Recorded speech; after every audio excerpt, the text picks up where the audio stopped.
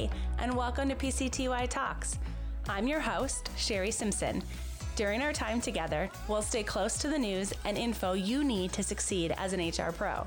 And together, we'll explore topics around HR thought leadership, compliance, and real-life HR situations we face every day. This episode was recorded live at SHRM 2022 in New Orleans. And joining me during this session is Kathy Fyock, national speaker, author, and the business book strategist. Thanks for joining me on the podcast, Kathy. Thank you. I'm excited to be here. So I'd love to start with maybe you sharing a little bit about your background and your passion for writing. Well, it's interesting because I really don't have a passion for writing. I have a love-hate relationship with writing, which I think makes me a good book coach. Because I think a lot of people would assume that I would love writing because I've written 11 books, but really that's not the case. I love what writing has done for my career. And that's really what I love about writing. I think writing is really hard work, but if you want something that would establish your visibility, your credibility, your expertise, your thought leadership, there is nothing more powerful than writing, and specifically a book. Oh, I can imagine. You know, I truly believe that every HR professional is writing a book in their head about everything they've encountered. All those stories, right?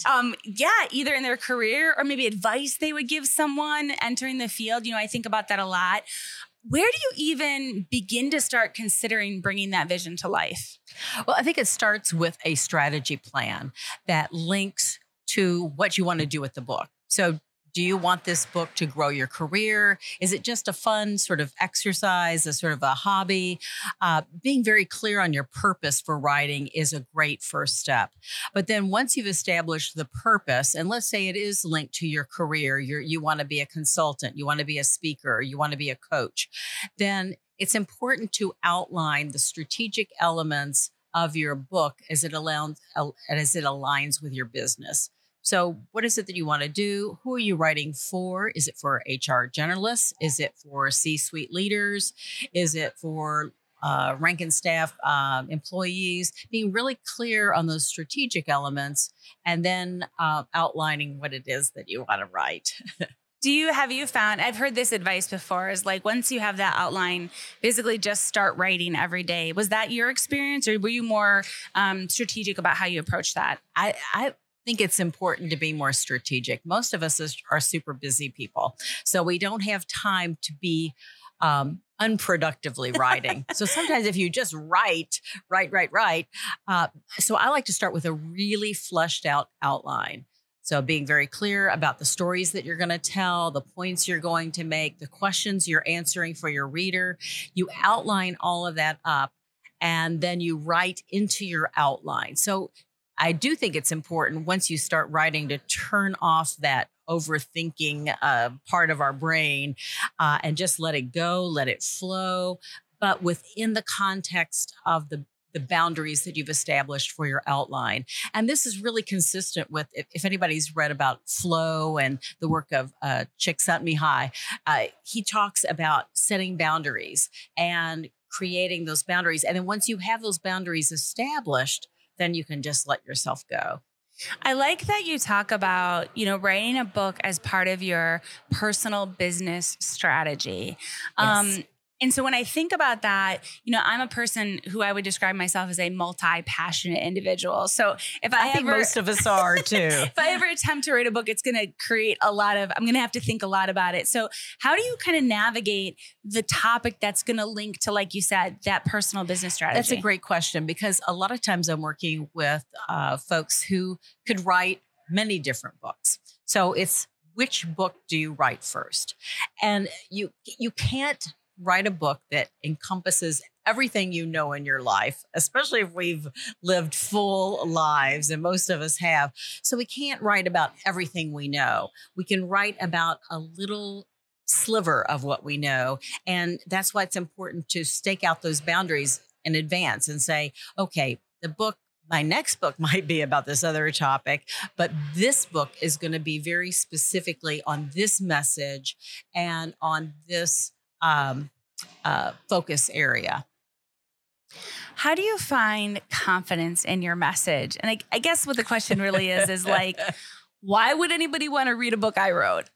You know, it's interesting because when I became a book coach, I thought the big thing I would be helping people on is sort of getting structure and productivity and some of these process elements of writing a book. When really I'm working more as a psychologist because it's overcoming the junk in your head that says, who do you think you are? Did anybody ever tell you you could write? Who's going to read your book? I mean, that is the crap that most of us are dealing with. It's that imposter syndrome. Yeah. It's and stepping into our zone of genius is one of the hardest things about writing a book.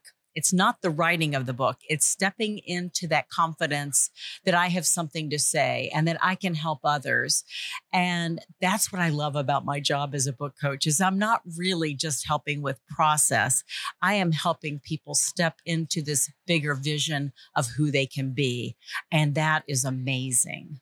I love that. And I know the audience can't see your face, but I can just, you're beaming the passion that you have for this. I love what I do. I think what I'm doing is holy work. I mean, I really, really do. I'm helping people live the life that they were put on this planet to live. And I think many of us think too small and live too small. And I'm about helping people live larger than life and the life that they were intended to live. I love that. And you, like you said, you have 11 books under your wing. 11. That is correct. 11. Uh-huh. Do you ever get writer's block? Is writer's block even a thing? You know, the strategy that I use with myself and my authors is that you never start with a blank page. So you always start with your intention. What do you want to get done, and that outline. And then what I like to do with the outline is have each chapter and each subsection of the chapter start with a question that is answering the question that the reader has. So if you start with a question, how do you recruit more effectively today in today's crazy market?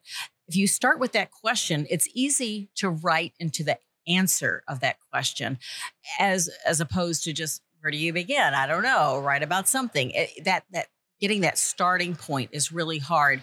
But with the strategy that I propose for my authors is getting really clear on all of those strategic elements first, and then it's easier to write in to your outline. The other thing I like to do too is you never just you finish a chapter and you walk away and then you come back, you're coming back to that blank page. So what I suggest to all my authors is you finish a section, you finish a chapter, and then you start writing the next piece.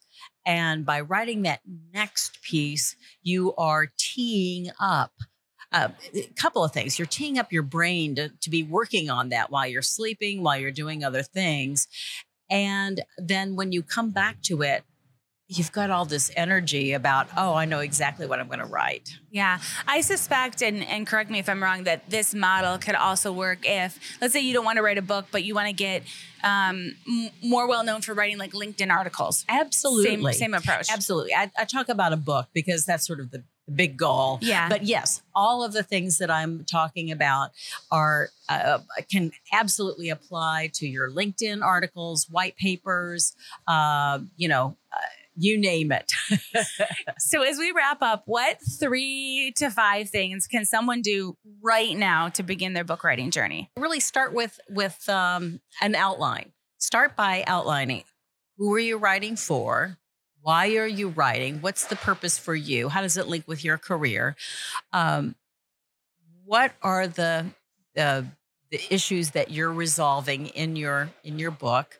And what are the key areas? So getting that outline really front and center. The second thing is don't put work on book or work on articles on your to-do list. This is the worst place to do this. You put it on your calendar. If you think about it, we always work our to-do list by what is urgent, not by what is important. Yeah. And I would suggest that writing a book or articles or white papers will always be important for your career, but it will never be urgent. So you have to create that sense of urgency by putting it on your calendar and making an appointment with yourself to write and to block time to work on this.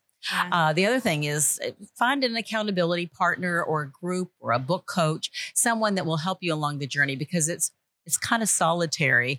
And for many of my authors they're extroverts. So the writing can be very painful.